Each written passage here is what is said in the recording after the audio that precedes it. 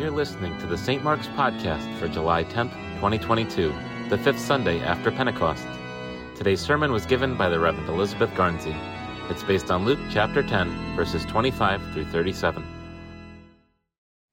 Well, if we were hearing this story for the first time with our modern ears, at first we might think Jesus is getting ready to set up one of those classic jokes that goes something like, a priest and a rabbi and a lawyer walk into a bar. Only Jesus doesn't put the lawyer in there where we might expect it. Those formula jokes are funny because they play on our assumptions about categories of people. And Jesus, though in a much sharper way, does just that. He plays with the assumptions of the lawyer who asks the question and of everyone else who's listening. And in place of the hero, just where the lawyer might have expected to find himself in the story, Jesus instead casts a natural enemy of his people. In case you haven't heard this information before, in Jesus' time, Jews did not share things in common with Samaritans. Samaritans were a prime example of outcasts in Jesus' world. Samaritans were the so-called half-breed cousins of Jews. They were the descendants of the Israelites who stayed behind and intermarried when the northern kingdom of Israel was exiled by Assyrians in 722 BCE. Jews and Samaritans bitterly disagreed about which mountain was the right one on which to worship Yahweh, and they interpreted their shared scriptures differently. They were considered unclean, unorthodox, and offensive to Jews. Basically, before there were red states and blue states, there were Jews and Samaritans. If every Good Samaritan hospital, Good Samaritan nursing home, or Good Samaritan church or mission had names that were more in keeping with the deeper message of this iconic story, we might instead be having surgery or visiting the sick or worshiping at the altars of places called the Good Enemy Hospital or Good Reviled Person Medical Center or the Good Outcast Nursing Home or the Church of the Good Person from the wrong side of the aisle. By limiting the phrase Good Samaritan to the easy idiom that we now say to refer to a good person who helps others in need, we miss the larger and much more challenging point of the story. Nowhere in the story itself is the word good used for Samaritan, even though what he does to help the victim of violence is supremely good. When the lawyer tries to test Jesus, he's looking for a fast track to moral high ground based on the letter of the law, without having to leave his comfort zone. With his question to Jesus, "Who is my neighbor?" he's basically asking, who is not my neighbor? Who can I disregard? Whose needs can I not bother with? And instead of giving him a straight answer to who the lawyer's neighbors are, Jesus serves up a much greater challenge. He suggests to the lawyer that there are no wholesale categories of people we can call our neighbors and others we can leave out. Jesus implies that even someone we've cordoned off into a category of enemy or villain might one day really need our help. Or perhaps even more astonishing, we might really need their help, and they might even come through for us. Could we see them as our neighbor? G.K. Chesterton wrote, "We make our friends and we make our enemies, but God makes our next-door neighbor. Hence, he comes to us clad in all the careless terrors of nature. He is as strange as the stars, as reckless and indifferent as the rain. He is man, the most terrible of the beasts. That is why the old religions and the old scriptural language showed so sharp a wisdom when they spoke not of one's duty towards humanity, but one's duty towards one's neighbor." When we say, and even genuinely feel piously we want to help people, the test of our piety comes when an actual individual comes across our path who might turn out to appear careless or strange or reckless, or whose lifestyle or beliefs or politics or orientation are completely foreign or even offensive to our own. Can we cross the road and draw near to them? Or do we scurry past on our way to help someone else? To talk of humanity and our love for humanity, it's a safe abstraction. Genuinely seeing and drawing near to the human being, having compassion and acting on their behalf, can even be risky and reckless to us.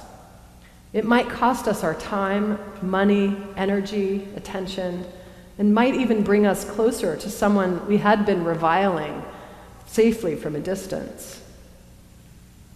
When we engage with someone on that level, whether we are the helper or the one being helped, we can no longer see their category. We see each other's humanity. And that is what this story is about. Who was the neighbor to the man? Jesus asked the lawyer. The one who showed him mercy. The lawyer at that point does not name him a Samaritan. We don't know why the priest and the Levite don't stop for the dying man at the side of the road, and that doesn't seem to be the point of the story.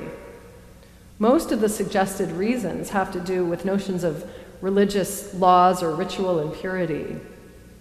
These reasons make it very easy for us to distance ourselves from them too, perhaps even smugly, and to fall very quickly for neatly delineated categories: bad priest and Levite, good Samaritan.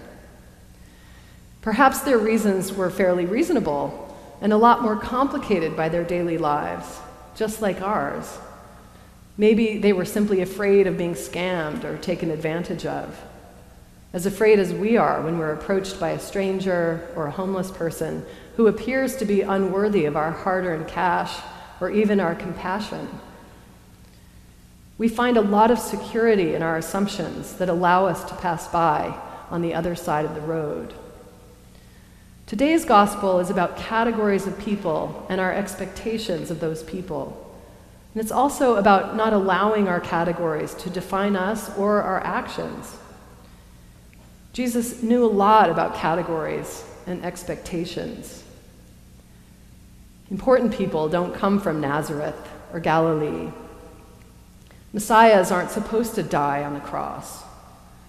Crucified messiahs can't save themselves, much less the world.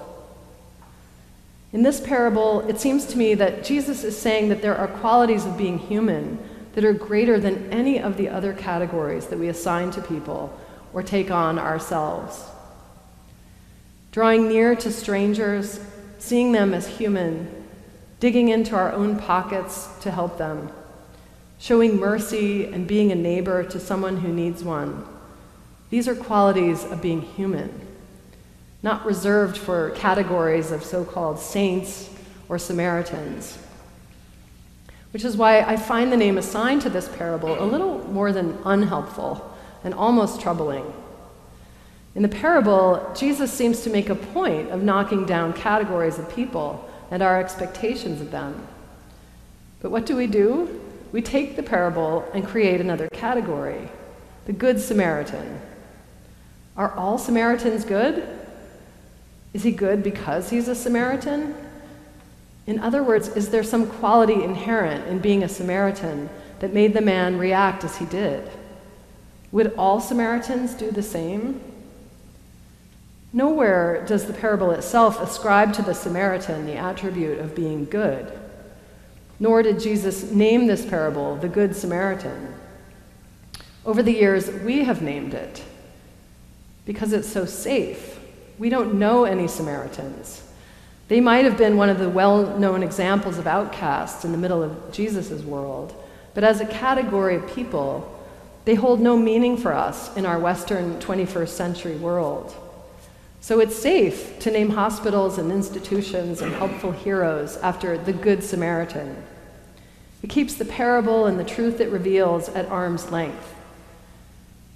But the parable is told as an answer to the question, who is my neighbor? A neighbor, by definition, is one who comes near, the one who shows mercy. A neighbor can never be someone that we keep at arm's length.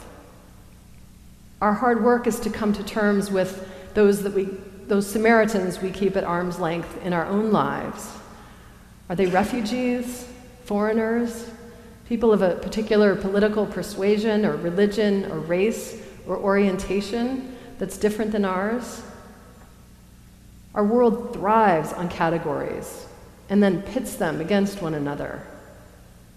Women versus men versus trans versus straight versus gay versus bi, old versus young, red versus blue versus Jew versus Christian versus Muslim versus black versus white versus Arab. And the list goes on and on. And instead of regarding this beautiful diversity as something that helps humanity thrive and grow, we choke each other out in competition for power and control. We put up walls instead of fences. We make enemies instead of neighbors. Who is my neighbor? How do I see my neighbor in my enemy? As Jesus taught the lawyer who asks him, so he teaches us. Abandon the category.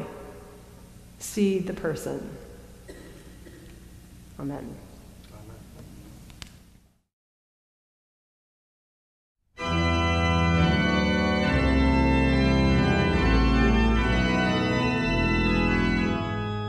You can find more sermons on our website, www.stmarksnewcanaan.org.